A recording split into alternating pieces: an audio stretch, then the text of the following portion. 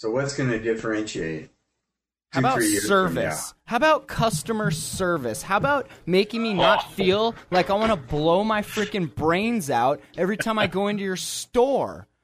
How about that? Can you satisfy a customer? I would like to see that. Differentiate yourself by not making me want to kill myself just for being your customer. There you go. Oh, harsh. Because Verizon right now, I have to go through therapy between you and... How about their cloud services? Please.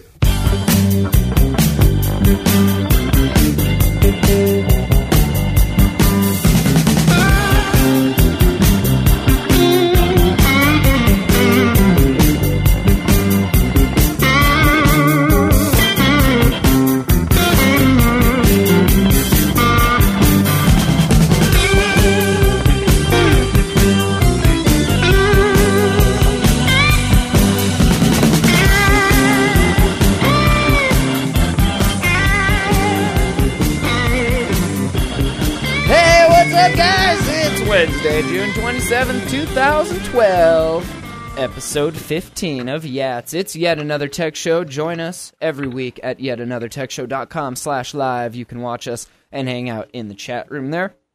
That's the same address you go to watch the reruns, so definitely check it out once a week. Make sure you subscribe to the show in iTunes or RSS feed readers or whatever your pleasure is. My name is Matt Lee, as usual. Joined tonight, we got the whole cast plus one. Ant Pruitt. What's going on? What's going on, gentlemen? We got Larry Press back from vacation, looking much more tan. How you doing? Very well. Glad to be back, you guys. Good to have you back, man. We got Mike Rothman. How you doing, Mike? Good. I'm doing great here in California. Love to see you all. Better than in Colorado, where things are on fire right now, and I don't mean the Kindle. Joining us, special guest plus one. From anewdomain.net, from crackberry.com, perhaps, used to be, is currently. I don't know. He'll tell us. Isaac Kendall. What's up, man? Hey, greetings from Vancouver, and formerly of Crackberry, and now of A New Domain. Very cool. Well, welcome to Yats. Welcome to Yet Another Tech Show. Stay for the chats. Thank you very much. Get some Yats. Let's start the show off tonight. Big news, of course. The last 3 weeks, we've been watching pretty much the main players in what we like to think as the tech industry for our hardware, our search, and more hardware. We've had Microsoft gave their big presentation for the Surface. We had Apple's WWDC the week before that. And, of course, this week is Google's turn. We had Google I.O., their big developer conference, where it reminds me of like a mixture between going to watch Oprah Winfrey in person and a technology meetup, because they always give out just wicked cool stuff. You always get to see the new cool stuff this year. What were they giving out this year? Was everybody right? Was it the Nexus 7, their new tablet? That's what they got. They got the tablet. They got the G-Nex, like what you have. And then they got new Q device. Nexus Q.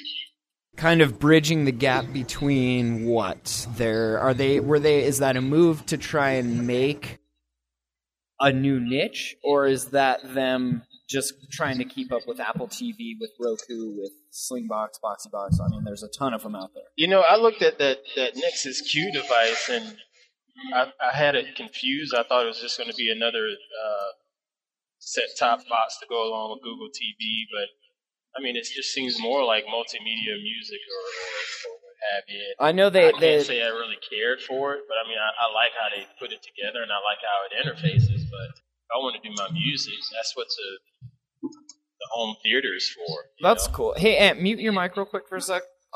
They also announced Jelly Bean, I noticed, Android 4.1. People are saying that it's way, way faster than even ICS, which I thought, I mean, Ice Cream Sandwich was way faster. And I mean, they keep iterating, and it's faster and faster and faster. But I wasn't expecting much from a 0.1 release. Looks pretty interesting. Mike, you looking forward to this on the HTC One X? The blog today, it seemed like there'd be some functionality I'd like to play with. So, yeah, bring it on. Now, the One X was not among the phones listed as receiving the update in the first wave. So I'm a little bit on pins and needles about when AT&T is going to roll this out.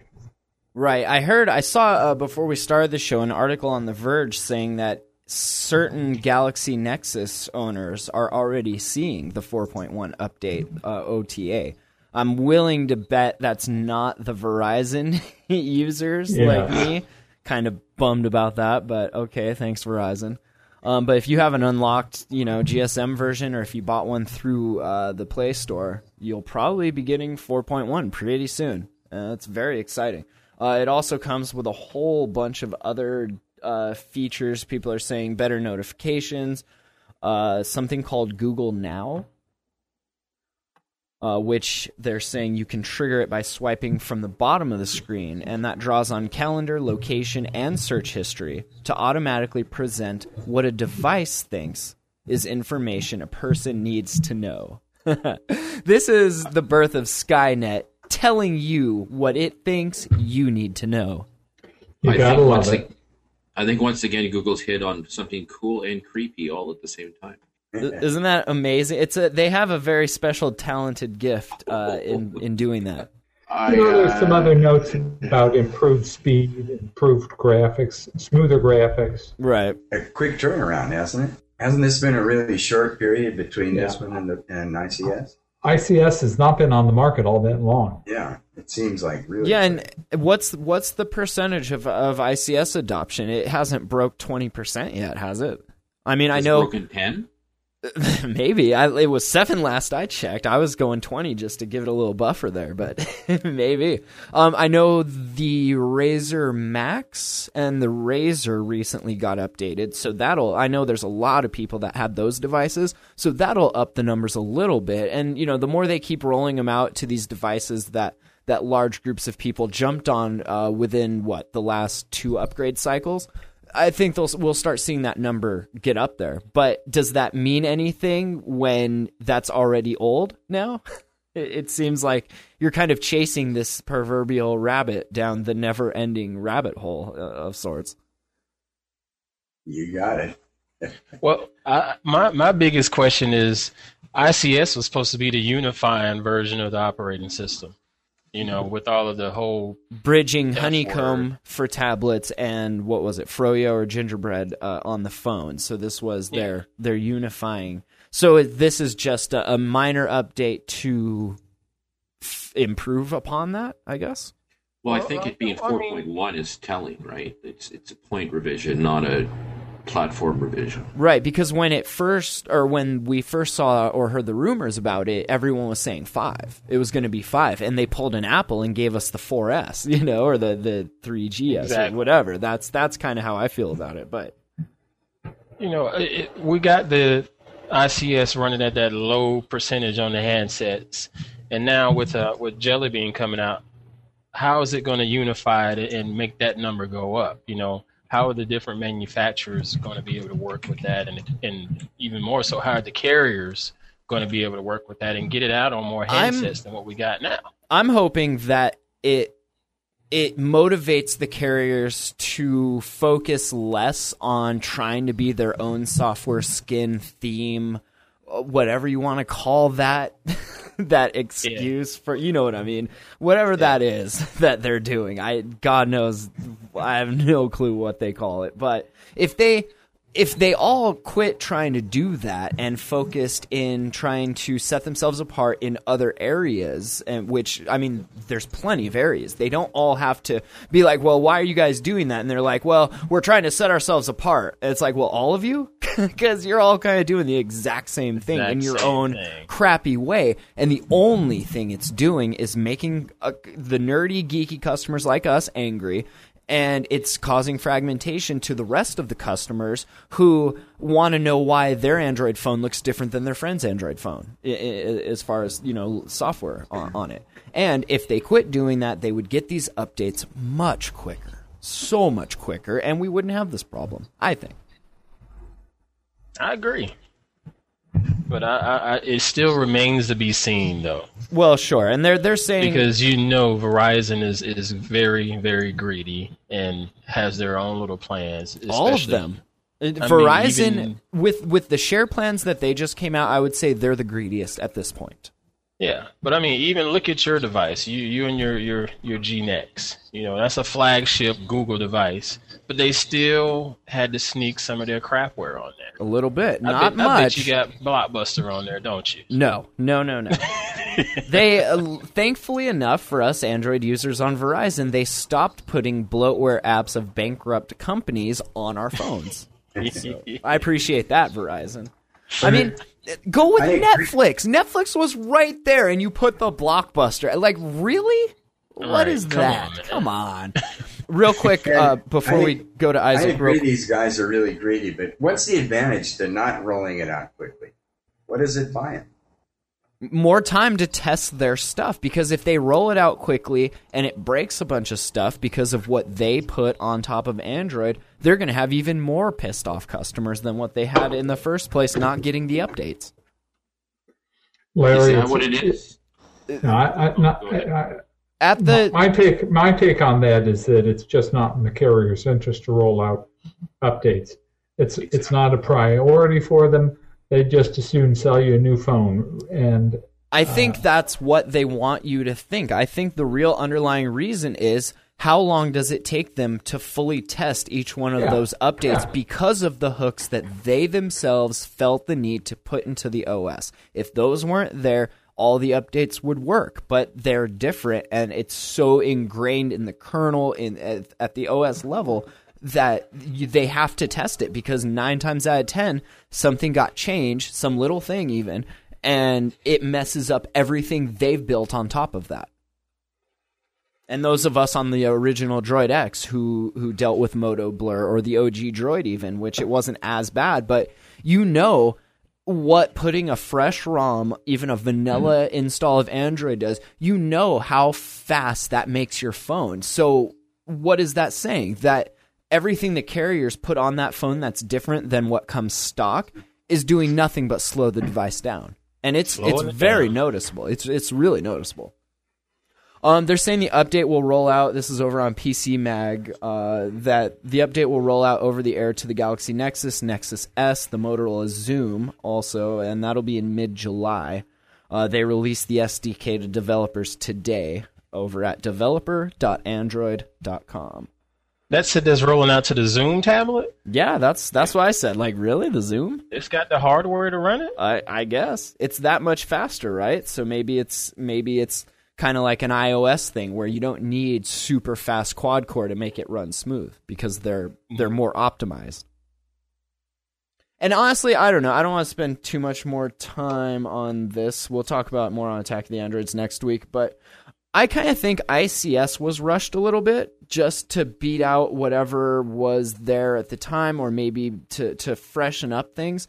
And I think this is them kind of going back and really optimizing the code. If we're getting speed performance enhancements of like 20, 30 to 40%, I think they rushed something in the first iteration, because you don't get that kind of speed boost with a little 0.1 update, unless you're really fixing some code. But that's just Vista, that's Honeycomb, just speculation. or ICS. Which one was Vista? Vista? Vista.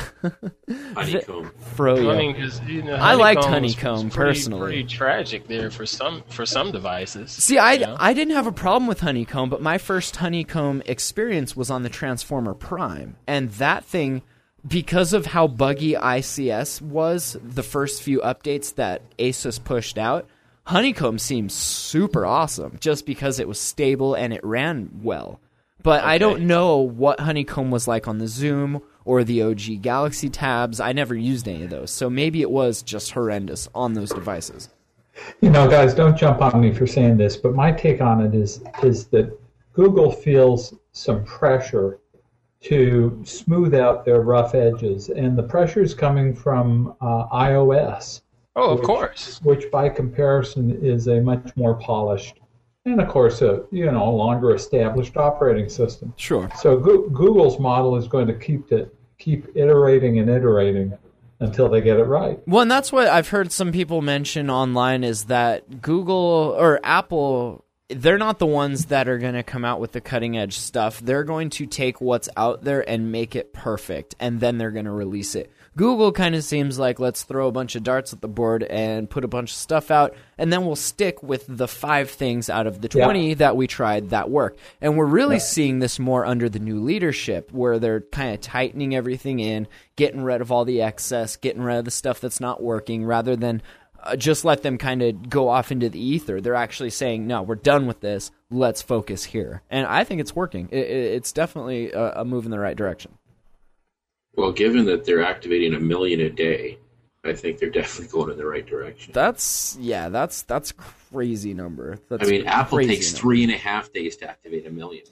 Right.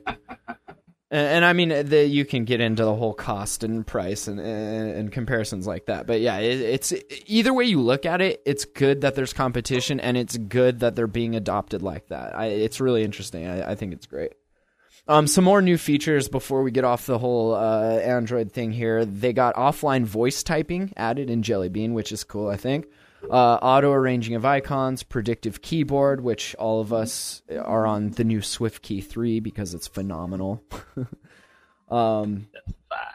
They got the NFC beam, stuff like that still. Boosting search, and like I mentioned, Google Now. They unveiled a knowledge graph, which basically combines a Bing-like snapshot panel with Jelly Bean. Google plans to use the power of the knowledge graph to return more rich results that they are calling cards. So each card, I guess, they're saying that it's going to give you the right information at the right time, and it's all automatic. So I'll be interested to see what kind of use cases comes out for that. It includes using your search history, location history, your calendar. Google Now, for example, will memorize your normal commute from home to work and back and provide alternate routes if it thinks there's traffic, if it detects traffic. If you're waiting for a bus or subway, it'll tell you when it comes, when it's going to arrive. If you're at a restaurant, it's going to order your food and tip for you. No.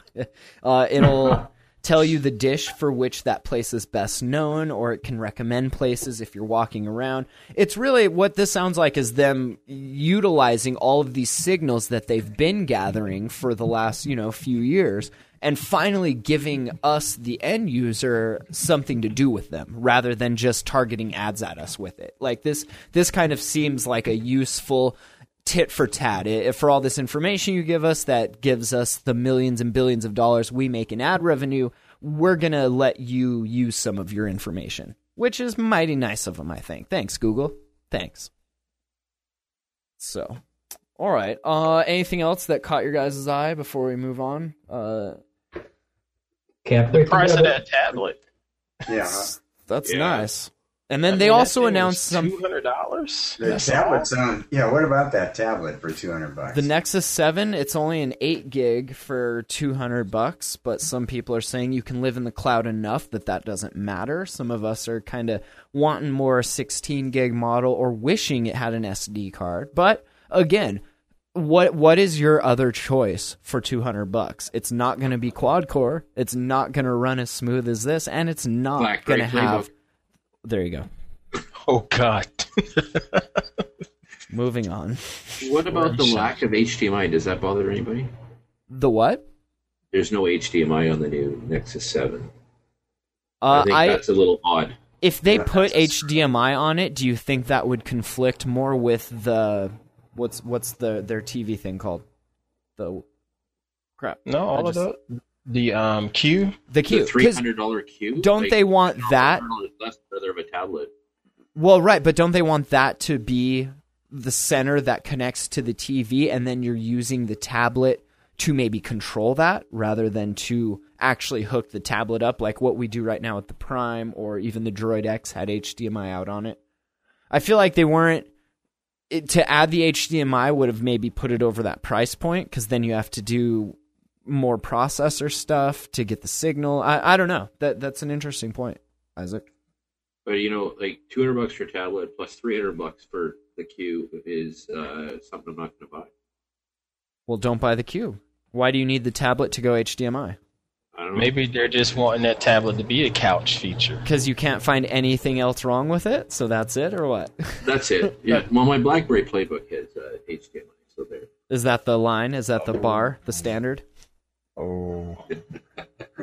Are you running CM9 on it? HDMI sitting on a couch with a tablet and a long cable or something. You really Right. want that link to be wireless. That's why I would rather have the Q hooked up to that and the tablet going wirelessly to control it, and maybe you can even beam some information back to it or use it as an overlay or something like that. I think that would maybe be more useful than holding the tablet. Whenever I hook up my Prime to the big screen, I always hook up my Galaxy Nexus to the Prime to use it as a controller, because I don't like having that cable attached to it. So I don't know. Maybe it's something like that.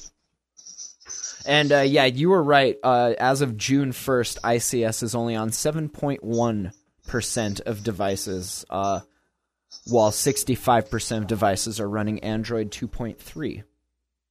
Froyo is still at, what, 19%? Probably Why- making up the Why rest. is Froyo still out there? Because everybody I know, their girlfriends all got the Droid Eris. And that's it. Oh man, That's it right there. how sad is that? I know, right? Oh, and You then think they most also You they guys think most people care? no, nobody cares. They also introduced Project Butter, which is that performance-focused effort to make everything on the phone feel buttery smooth. And they got the statue in, so very exciting news. Even Larry's birds are excited. You hear about birds, huh? Yeah. That's why we should use regular microphones. Thank you. All right, let's see. You had an interesting post about Microsoft working on building its own phone, and I was kind of curious what that does to Nokia, what that does to anybody else maybe thinking of wanting to partner with Microsoft to bring a Windows phone. The first kind of slap in the face was all of the OG Windows phones are not getting that nice upgrade. So their flagship Lumia device not going to get the upgrade. I wondered if they looked at Nokia and was like, okay, the writing's on the wall. This ship is sinking. We got to do something, you know. But then again, I looked at it as far as what did they learn from the past? Because I don't know if y'all remember, but do you remember the Ken Yeah. and how horrible those phones were? I think was it 48 days that it lasted? Something like that. And it was a horrible phone. They wanted to target a certain market and whatnot, and it just wasn't ready for it. Poor timing. So are they trying to make this phone to be something as nice as the Lumia that's out there now? Or what are they trying to do? I mean, or are they trying to make the digital hub again and just sort of complete that circle? You know, they got the new Surface tablet or whatever you want to call it. The phone can handle music, and then they got whatever the desktop units are going to run as far as Windows 8 goes, you know, and just unify it all.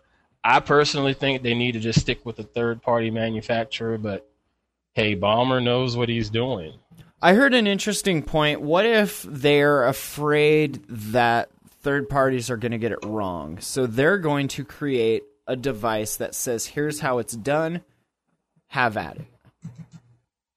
Is that possible? I'm not buying it. You don't think so? I just can't. I just can't. What do you think, That's just Isaac? me, though. Well, isn't that what When I think about this, I think of when Google came out with HTC and put out the Nexus One. It said, "This is the spec. Everybody get in line." And that, to me, really jump-started the modern-day Android smartphones. Because before the Nexus One, man, Google phones sucked bad. And the Nexus One with the Super AMOLED screen, Snapdragon processor, that really kicked things into gear. And maybe that's what Microsoft's trying to do. That could be. I think it's kind of a business necessity. Microsoft's got to have an alternative in case Nokia craters. And, you know, with each passing day, it looks like Nokia is going down the drain. And then it's, you know, it's a possible extension of their strategy with the Surface. They're selling they are going to sell a Microsoft branded tablet. Why not make a companion Microsoft branded phone. I mean, there's a certain logic to it. What do you think, Larry? Yeah, I'm just trying to think that the other phone manufacturers, like you guys are all saying, it'll really turn them off. On the other hand, Google sort of did the same thing, and it seemed to obviously, like you were saying, it jump-started the whole thing. There's also the sort of technical advantage of controlling the software and the hardware and being able to really optimize as a single thing. Maybe that's what they're thinking. Hard to know. It seems like they're eating, the day Google bought Motorola, didn't you think the same thing? Isn't that going to piss everybody else off? What's going to be the relationship? Also, isn't Nokia, there's two things. One is a brand and the other is engineering staff. Does it really matter who designs the phone and what brand is on it? You could have Microsoft guys working on a phone and call it a Nokia such and such. If you like the name, the Nokia brand, those guys are tight enough now that it's kind of a branding question as well as a design question, isn't it? I think one of the things that Apple has taught us is that all of this equipment is made in one of 3 different plants somewhere in China. And in a certain sense, manufacturing becomes a commodity. So it's all about design of the hardware and maybe arguably more important, the mix of hardware in the component, in the device. And central to all of that is the software. So, I think Google and Microsoft are both going after the very high margins that Apple is earning on their hardware. Do you think any of that has to do with prior reputation and Google's reputation and Microsoft's reputation before? And I know if I was a small company or a little hardware manufacturer and I had to pick who I wanted to work with, I would probably have picked Google just based on prior reputation. Do you think that has anything to do with it, or is that just petty? I'll give you another thought. Somebody said, I think it was Mike said, Nokia is going down the drain. But is Nokia, like a big growth market for these smartphones, is developing nations? And isn't Nokia really still a strong brand in those countries? Yeah, you guys have a U.S. perspective, but what if we're talking about Latin America or Africa? They were strong because of that operating system. What was that? The Symbian? Symbian? Yeah, but again, I don't think people even know. They just buy a Nokia phone. The average person. I'm not talking about you guys that live and breathe gadgets. I am not sure that whether Microsoft designs the phone. I think there's a real advantage to doing the hardware and the software in one house. Whether you call it a Nokia phone or a Microsoft phone, I'm not sure. I think that's more a marketing question, isn't it? And isn't Nokia kind of a good name in developing nations, which I think have to be a growth market? There aren't a lot of smartphones in those nations. But if Larry, the smartphones that are going to those nations are those lower end Android devices, just because of how cheap they are. What's to make them choose the newer alternative over that? Other than those are they're price conscious things. They really have to. I agree with what you just said, and the same thing with tablets.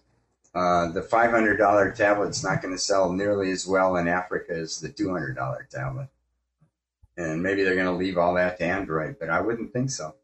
Well, definitely not having it tethered to a carrier gives them the option of doing that. You can sell it wherever you want. And if you think about it, I think tablets with built-in 3G are kind of pointless if you have a smartphone, because just tether it. And granted, a lot of carriers don't want you to do that or charge you extra for that. But there's always ways to get around that. Larry, I don't disagree with you with building your own hardware in-house that's not a bad idea. I get that. You got your own specs in-house, you got your own people and with the R&D and so forth. And it could potentially be, cost effective.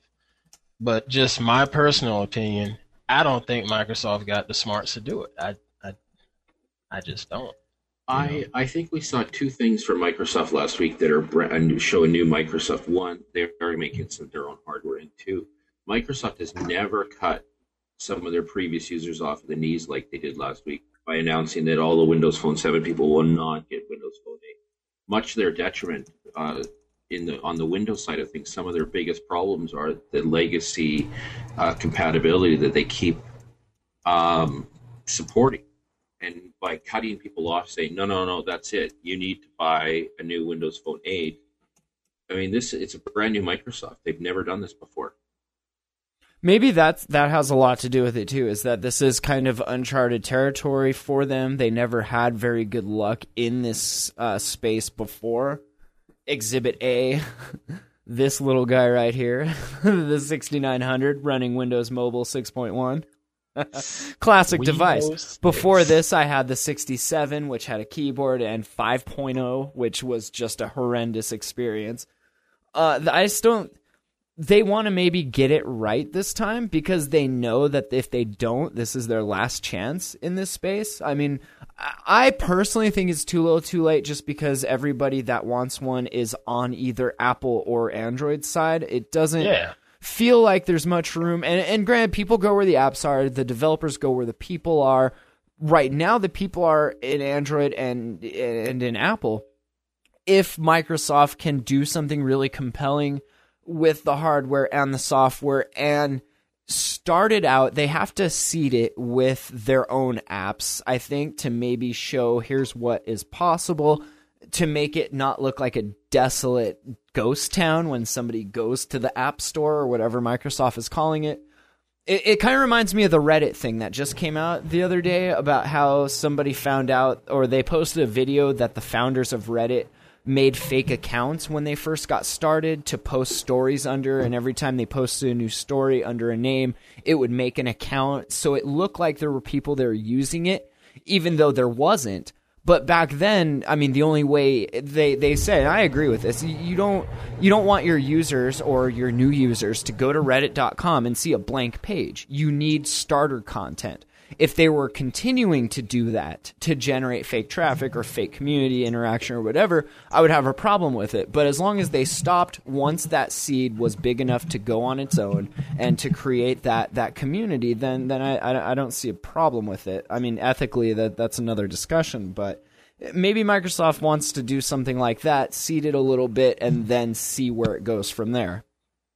The only good thing they got going in this, in my opinion, is it's all Windows 8, and it can be unified. You know, the whole Metro UI look. Can you see them exploiting their position in the enterprise to have a good seed to start with? There's a lot of built-in users right there if you can get those IT guys to make that jump, which is going to be tough, right? That's going to be the tough part for them, because IT folks don't believe in that right now. It's almost like carriers and their skins, because of what IT or enterprise builds on top of the foundation of the main operating system. You got to test a lot of stuff every update to make sure, because you break one little thing in this database and the whole infrastructure comes falling down, right? So they want to make sure that's... So I can see why they don't iterate very quickly in that space, but that might come to bite them in the rear in the long run. Who knows? Hey, Ann, at your place, do the guys bring in all their own devices? Can they bring in any tablet or any phone they want? BYOD? Well, yeah. We can bring our own phones, but PCs, heck no. Okay. But Heck does a Microsoft tablet or a Microsoft phone have any advantage at your place? No. To tap into existing Active any Directory, compatibilities or hooks that... No, nothing over Apple or Android at this time. There's not like a push button like sync to your business or something like that. That would be no. I mean, the way we have our CRM and some of our other custom apps, they're both running equally smooth in the on those other two environments. And Microsoft come in and try to do the same thing, and wouldn't make any difference to be Microsoft. I mean, in all honesty, based on my little test of the Windows 8 preview way back when, I tried looking at some of our web applications just with that IE10 bombed, just sucked. Even just, I remember reading in that spec sheet, it said this browser will support legacy ActiveX controls. And I know that we have an application that has legacy ActiveX controls. No, it did not work, period. And then even just the simple Outlook web interface to check your webmail, that's the Microsoft product running Microsoft's Outlook server. And no, it wouldn't work either. It would display the folders differently. Your replies options were gone. It's like, this is not looking good. But Ant, you would concede that this is still a preview that you're looking at. Yeah, it's a preview, but man, just good grief. You can't say, I don't know. There are still a lot of problems. I would agree with you that it surprises me they're talking about releasing this thing in August or something, and there's still so many rough edges to it. It just, I don't know, it just struck me by surprise because, I just read that document, Legacy ActiveX Controls, and I deal with that now in version 9 and in version 8. I'm not going to say where I work, but right now we have to use version 6 or version 7 just to get our stuff to work because it will not run in IE 8 or 9 because of the ActiveX controls. And when I saw that they were going to flag, hey, you can run your old stuff with this new browser, that was the first thing I jumped on to look at. I cared less about the tiles and the Metro interface. I didn't care about that. And just went and looked at that browser, and it stunk. My 2 cents. Gotcha. Would you guys have any use for one of those the tablets they came out with? But no, I don't think we would have any use for it. We've brought in a couple of iPads here over the last couple of years, and they're useless. I get more calls about, well, not me personally, but we get more calls about those tablets than the laptops because people just can't interface with them as easily as they can with the laptop to do what they need to do. But do you think maybe Microsoft, they've got the keyboard? Who knows? Obviously none of us have seen any of them, but maybe they're going to come up with a more useful tablet. Well, yeah, with that keyboard they got attached, it does look a little more appealing, you know. Remains to be seen. And it's right there with it. It's not a separate bag or anything like that. And it's still lightweight or what have you. So, I mean, it does look appealing, but it still remains to be seen. Heck, we don't even know how much it costs, Larry. That's true. It's got to be way cheaper than a MacBook Pro, doesn't it? Oh, I'm sure of that. If anybody's going to buy one. I'm sure of that. My car is cheaper than the MacBook Pro is. You and me both, brother. You and me both. All right, let's shift gears. We got a little more time here. I do want to talk about this. Apple pulls virus immunity claims from its online store. Was this you, Isaac? It's very exciting as an anti-Apple person to see them actually admitting that it is possible to get a virus on the Macintosh. Well, and we've seen victory for us. We've seen that before, right? And with malware and stuff. And it's not that Apple can't get a virus; it's that nobody was writing viruses for it because everybody. If you're a virus creator, you go where the people are, and the people Market at that for point. Obscurity, right? Exactly. So, and I think what that did, and we may have talked about this on a really early episode, but it's an interesting conversation. And the more you use a system where you don't have to worry about that stuff, it trains you into certain habits. Those of us that have been raised on Windows, we're a little more conscious about what we're clicking on. We know that there's dangerous stuff out there.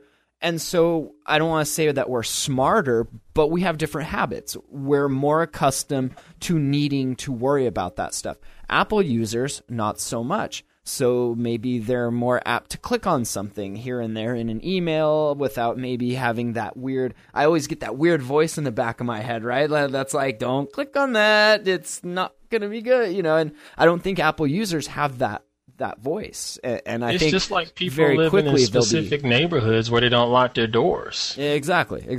But that first time you get broken in or anything like that, you're on it, right? Yeah, Or maybe right. the second time or the third time for some of us slower people. But it trains you, and if you never have to worry about it, you never worry about it. So it's interesting to see that.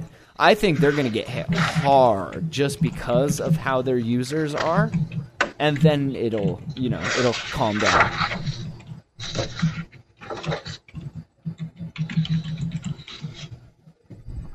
My goodness. Now we like I said, I think about just the idea of people up north. I remember going and visiting some folks up north about a couple of years ago, and staying there, and none of them lock their doors. But it's just a state of mind. They don't expect to have to lock their doors. And it's the same way with computing, just like he said. I can sit down here with my kids or whatever and watch them goof off. And it took a couple of years for them to learn that, hey, your computer is vulnerable to certain issues. Just be a little more cognizant of what's going on. And versus now that we're on the Linux machine, they don't really care about it as much. I noticed that. And I still have to fuss every now and then because I watch something pop up on the screen and I'm like, dude, did you really just do that? Little kids will pick on everything, man. And I'm like, you used to know better than this, man. But Yeah. it's just you develop certain habits. They saw that, okay, I clicked on this 2 or 3 times and the computer didn't break, so I just keep clicking on these other ones too and don't even worry about it. But back in the days, they were like, no, Daddy's gonna get me if I click on this one. I'm going to take a contrarian view. I think viruses and vulnerability to viruses on desktops and laptops is sort of yesterday's news. It's sort of been solved in the Microsoft world with free antivirus that comes more or less in Windows 8. It will come pre-installed with your operating system. And Apple's going to do something serious. I think they took it off their website just because they didn't want to. It's no longer quite true. Okay, they get Macs get viruses too. Big it's probably lawyer ball for them too, though. Yeah, but the world has moved on. And the world is about laptops. The world is about tablets and smartphones now, much more so than PCs or Macs. Yeah. Not my world. Yeah. Well, I mean, I think this here proves that this is the one time Apple is coming out and saying, "Hey, yeah, we're human." Yeah. It's their admission that they're human too. I mean, it's kind of a no big news thing. Right. This didn't just happen that Apple became vulnerable to viruses. It's just they're taking it off their website. Now, Isaac, what is this you want to talk about with the Galaxy S3 and these touting 10 million sales coming up? Well, I don't understand. It's an interesting goal. At the same time, they're claiming that there's going to be great amounts of shortages. I was at a downtown Vancouver Bell store today, and they got their shipment of Galaxy S3s in, and they got one. They get one device and call it a shit. Right. Bring it in on a truck, or was it in somebody's warning of supply shortages, and at the same week they say we're going to sell 10 million next month. Show me the phone. Not in that store. No, not in that store. No. It's like, all right, yeah, we'll take one. I think it's very Apple-esque. They're trying to do to control the demand, to keep the demand up. Because if they sell all 10 million on the 4th of July weekend, then the following week a new Android phone comes out and they're yesterday's news. Oh, you sold 10 million last week. What did you sell this week? That makes a difference. It does make a difference. The tech world has ADD, man.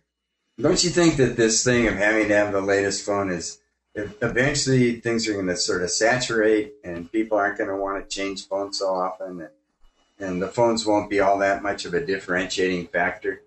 I asked that question, Larry, on AOTA about kind of at what stage of hardware can we finally get to where this is good? Is a dual core enough for a phone, quad core for a phone, maybe a tablet? And when can we stop dealing with that and having to get the newest hardware every month, and then really let the people focus on what they can do with that hardware? I feel like quad core, dual core, gig of RAM, 2 gigs of RAM is more than sufficient. And I know that you can say that every 18 months, but I feel like now that's more than sufficient to allow you to do anything you could ever possibly want to do on that device. I mean, a dual-core Galaxy Nexus can power a desktop computer, basically. It's all about the interface and the software. So I want one phone that's quantum computer, and then I want a bunch of stuff I can plug it into. And that would just be your one device that you can then use in all these different ways, depending on what kind of console or expandability you have. I think that would be awesome. I agree with you, man. Because if it gets to a point on the hardware and it's so robust, you're gonna get to a point where you're trying to maximize all of that horsepower this thing has, and then you're gonna cross that line and like, you know what? I can't do this on this. Well, on I this think device. too, I need to do this on a computer. It would make the programmers write better code because they know that they can't just brute force all 4 or 5 cores at this app to make it run smoothly. They're going to have to really, tweak the code and get the code as optimized as possible for what you're running it on. And I think once they start doing that and get out of this mindset of I can design whatever because I have a quad core to go with and screw whoever if it's taking over the phone. I want this to run lean and be as efficient as possible, especially with battery life. I mean, that's a big beef everybody has with smartphones. There's a lot that can be done, I think, more so in software and development than in just cramming as many cores into a processor as you possibly can and frying your pocket with it. And I think quad core or dual core is a good place. I mean, what's next? You're going to put 6, 8 in a phone? I don't think that's necessary right now. I mean, until you're powering a spaceship with it, like what do you need that for? You're not rendering... You're not folding protein. I mean, it doesn't make sense that you're just going to keep putting faster and faster processors in them without giving us anything else to kind of come up with it. It's brute force. So what's going to differentiate? How about service? How about customer service? How about making me not feel like I want to blow my freaking brains out every time I go into your store? How about that? Can you satisfy a customer? I would like to see that. Differentiate yourself by not making me want to kill myself just for being your customer. There you go. Oh, harsh. Because Verizon right now, I have to go through therapy between you and... Ugh. How about their cloud services? Like if there's Microsoft, Apple, and Google, all right, is that going to be the thing that differentiates it? No, because you can use any of them across any other. I mean, can't you? Or are they going to start siloing it? They will try to find ways to lock you in. Right now, well, I'm not sure where it goes, but somehow I know they'll try to find ways to lock you in, to make it, hey, I've been using a Microsoft phone for the last 2 years, and there's some reasons why I kind of don't want to switch to a Google phone, an Android phone, and so forth. So at that point, then, do you look at any lock-in at this point? Well, at that point, do you just look at your available options and go with the one that is the most broadly accepted? Like, for my contacts, I like Google because Gmail makes it really easy to do stuff, and it links with everything, and I can pretty much do whatever I need to do with that. Well, I think the lock-in occurs because you have a certain investment in apps, and you have learned the Android or iOS or Windows Phone way of doing things. It's a self-lock-in. It's a self-lock-in. It's muscle memory. Sure. I didn't mean lock-in. Yeah, no. In terms of the cost of switching is just not worth it, and for whatever reason. Like, don't you think the apps will kind of balance out, Mike? I mean, I do. I mean, think of the apps you've got for, eventually they'll get to all three platforms. And I'm going through that right now. I used an iPhone for 2.5, almost 3 years. Was happy with it. Now moving to this HTC One X Android device, ICS, and so I'm learning new ways of doing things. The apps are slightly different. I haven't found anything that I was doing in the iOS environment that I can't do in the Android environment. Some things are a little easier, some things are a little harder. It's just relearning. Yeah. But the apps you want to use are if they're not available all today, they'll all be available a year from now. Well, isn't it the case that you find whenever you need something like that, chances are someone's already written it? So I think if a lot of people, if the need arises that, hey, I need to get this off of this silo and into this silo, I think it's only a matter of time before someone creates that tool. And if you can get that expandability via an application, I think that makes it even that much easier. Yeah. Exactly. But it seems like, I don't know, I don't have any big concrete things in mind, but I can see Microsoft, like in the university or this education world, I put a link up there. You can really see Microsoft and Google starting to really go after the education market, giving people, what is it?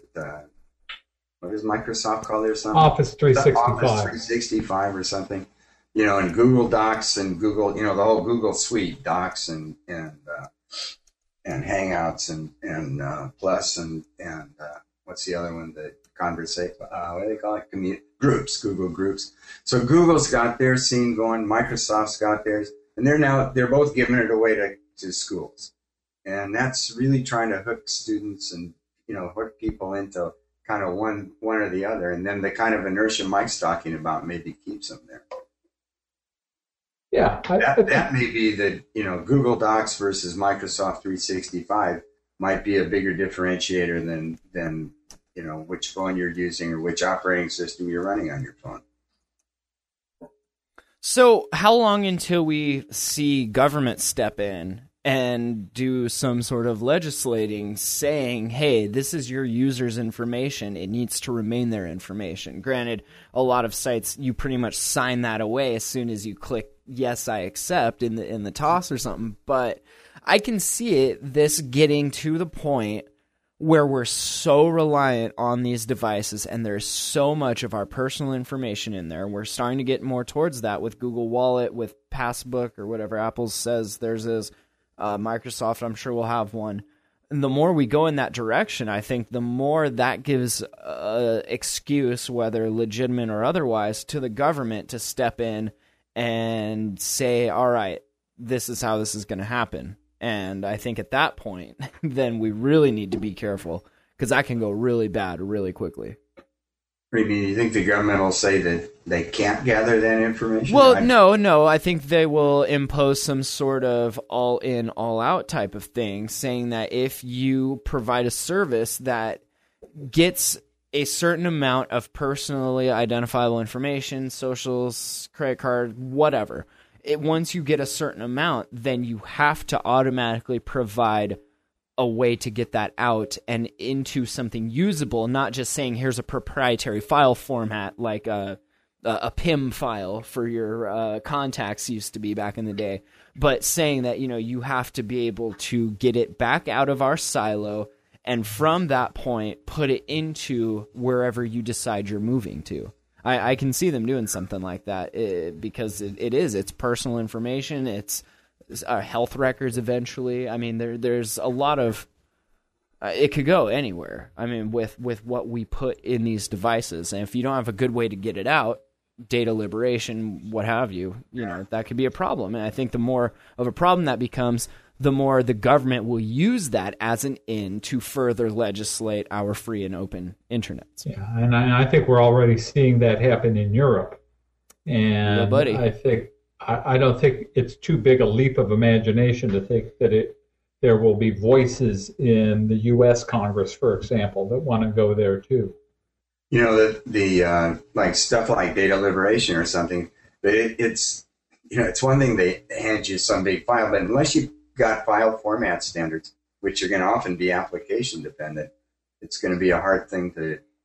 I don't know, though. Why are they application dependent? Because that's how the developers made it. Why can't they make something that runs cross? You have to have standards to make things easy to move. Somebody's got to make a standard and enforce it. Yeah, well, what would you call that? It's your life. It's your pictures, audio. I mean, it's memories, it's experience. So you need some sort of. It's more than you're talking about stuff you've explicitly put in, but they know so much more about you. I mean, you could also ask them for all your search histories and all the things you've clicked on at all the websites that weren't theirs. And that's a good point, Larry. I think that's a good point, Larry. I think normal people only really imagine their information online as much as, their pictures, what I just described.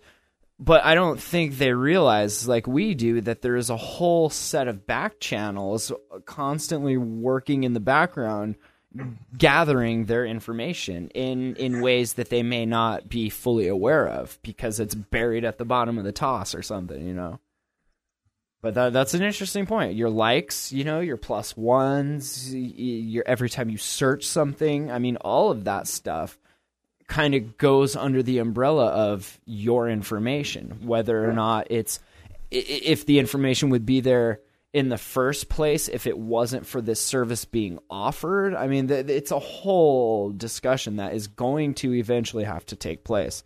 And I really hope that there's, it's not going to turn into another SOPA thing where they just try and fast track it through and pretty soon they own all of our information. And we're like, wow, well, we didn't see that coming. Crap.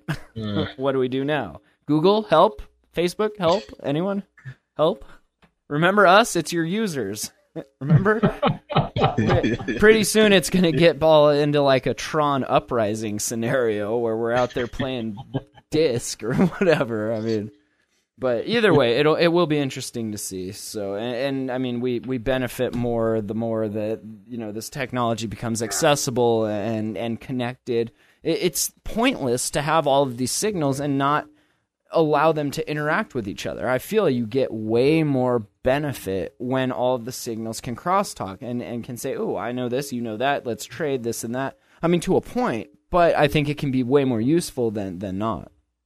Organic growth. Right? That's what that promotes. The Wraith, I believe in Stargate Atlantis, had that figured out. All about the organics and the bio. So, anyway. All right. Any other stories we really wanted to mention, touch on, anything like that before we wrap up, Ant? I think that was it. No other stories, unless we're going to talk about our writing that we've done this week. We'll get to that in a sec. Isaac, anything else you wanted to mention? No, that's pretty good for me. Very cool. Larry? How was your vacation, Larry? My vacation was nice. Are you well rested? In 2 weeks, I only saw my email one time. Wow.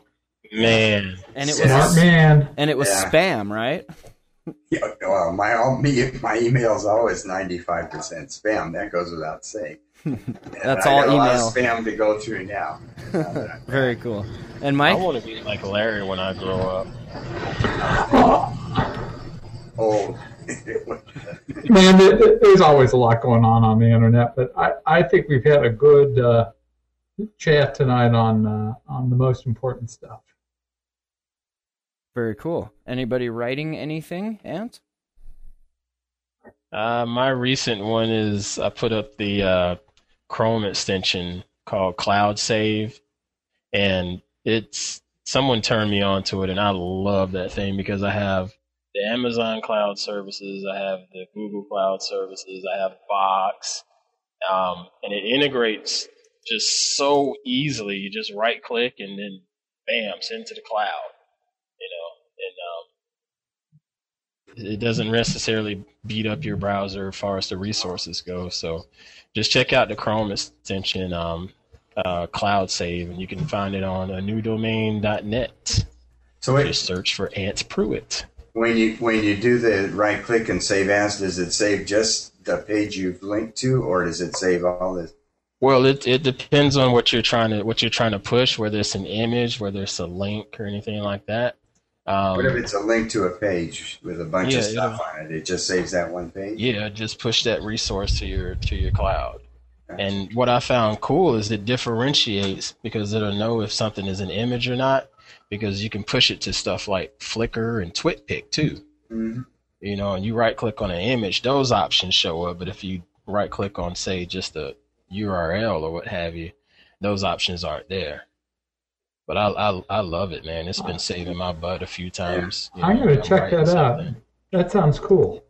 You know, you write in something and you want to, you know, save it real quick because you got to leave or whatever. And then, you know, for me, that's usually how it goes. I start writing something at the office and putting notes together or whatever and save those notes to the cloud. And I come home and bam, there they are, you know. Yeah, that's cool. Real convenient. Yeah. Very cool. Larry, did you just get back, or have you been writing anything since you've been back? Like 2 days ago, something like that. Okay, so you don't have any new posts up or anything you want to plug? Oh yeah. I did a couple today. Well, I did one today on what I just mentioned, the fact that Microsoft has announced that they're going to give their Office 365 free to K through university students, faculty, and staff. Right. And that's just going right after Google Docs. And that, to me, is a real strategic thing, because just like Mike was saying, 5 years from now, the students that went through those classes, they're going to be users and comfortable with Microsoft and all their cloud apps, or otherwise Google and all their cloud apps. And to me, in the long run, that's a real major battle to be fought. You know, there's I say both of them should go at it, man, because it's only going to be better for the consumer. I love it. You know, in the post that I put up, I remembered back in the old days when I worked for IBM, we would give any university got an 80% discount. They paid 20% for their machine. And in the case of some places like at UCLA where I was, not only did we give them the machine, we built the building to put it in, and then gave them the machine for free, and then just took back one shift, you know, the midnight to 8 a.m. shift on the machine. And I mean, you know, you get the students using it, you get the faculty using it, and that's how IBM got to be. That's how IBM ended up with an antitrust suit against them in a consent decree. Whoops. Awesome. Yeah, but I think that's a real. That'll be an important thing 5 years from now, whether you went to school with Google Docs or you went to school with Microsoft 365. All right. Well, Mike, anything? And I just want to point out, Hangouts hasn't crashed yet, so let's wrap this up before it does. Yeah, really.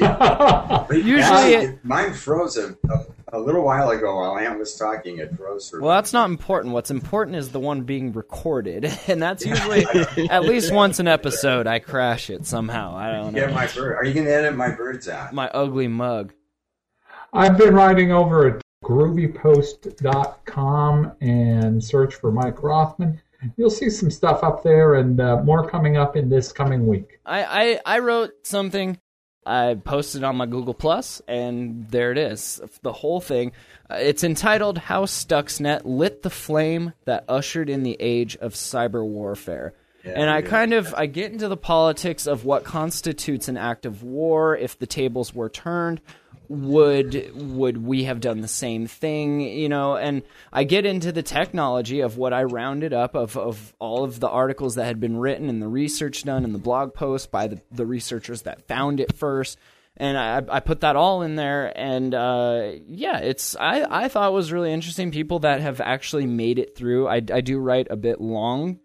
So some people, if they're just looking for a real quick, you know, summary, this is not that. But if you want what I feel to be a somewhat thought-out intellectual idea and conversation about what this cyber war actually means and what it's going to do to us as a whole, as the planet, I think you should check it out. I'll put a link to it. It's just on my Google Plus, so if you follow me there, you'll see it. But what I wanted to mention is one of my last paragraphs, and I'll just read it real quick. But this is what I was kind of thinking.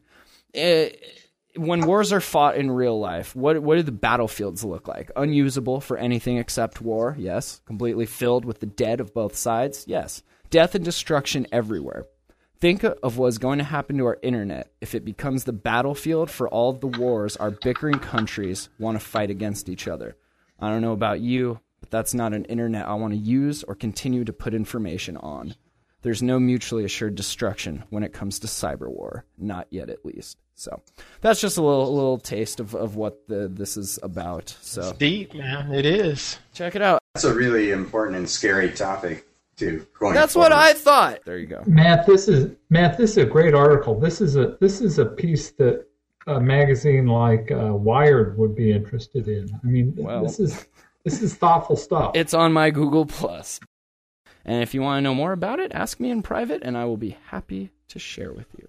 So, anyway, that's on my Google Plus. Check it out. How Stuxnet lit the flame that ushered in the age of cyber warfare. All right, guys. Thanks for the chats. It's been a fantastic yats. YetAnotherTechShow.com. Make sure you subscribe to the feed on iTunes or your favorite RSS pod catcher. We do these shows once a week, like I said. Follow us on Twitter, Facebook, and Google Plus. And as some of my friends from other shows say, validate us in life. I like that. I like to be validated in life. So, Isaac Kendall from AnewDomain.net. Thanks for joining us, man. It's been a pleasure. Thanks for having me. Thank you, Isaac.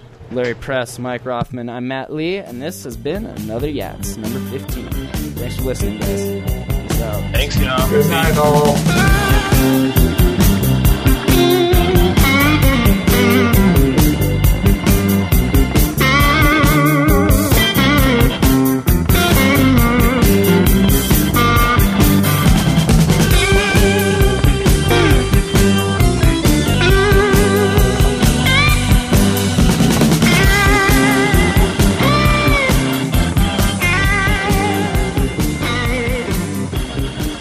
Thanks for listening to Yet Another Tech Show.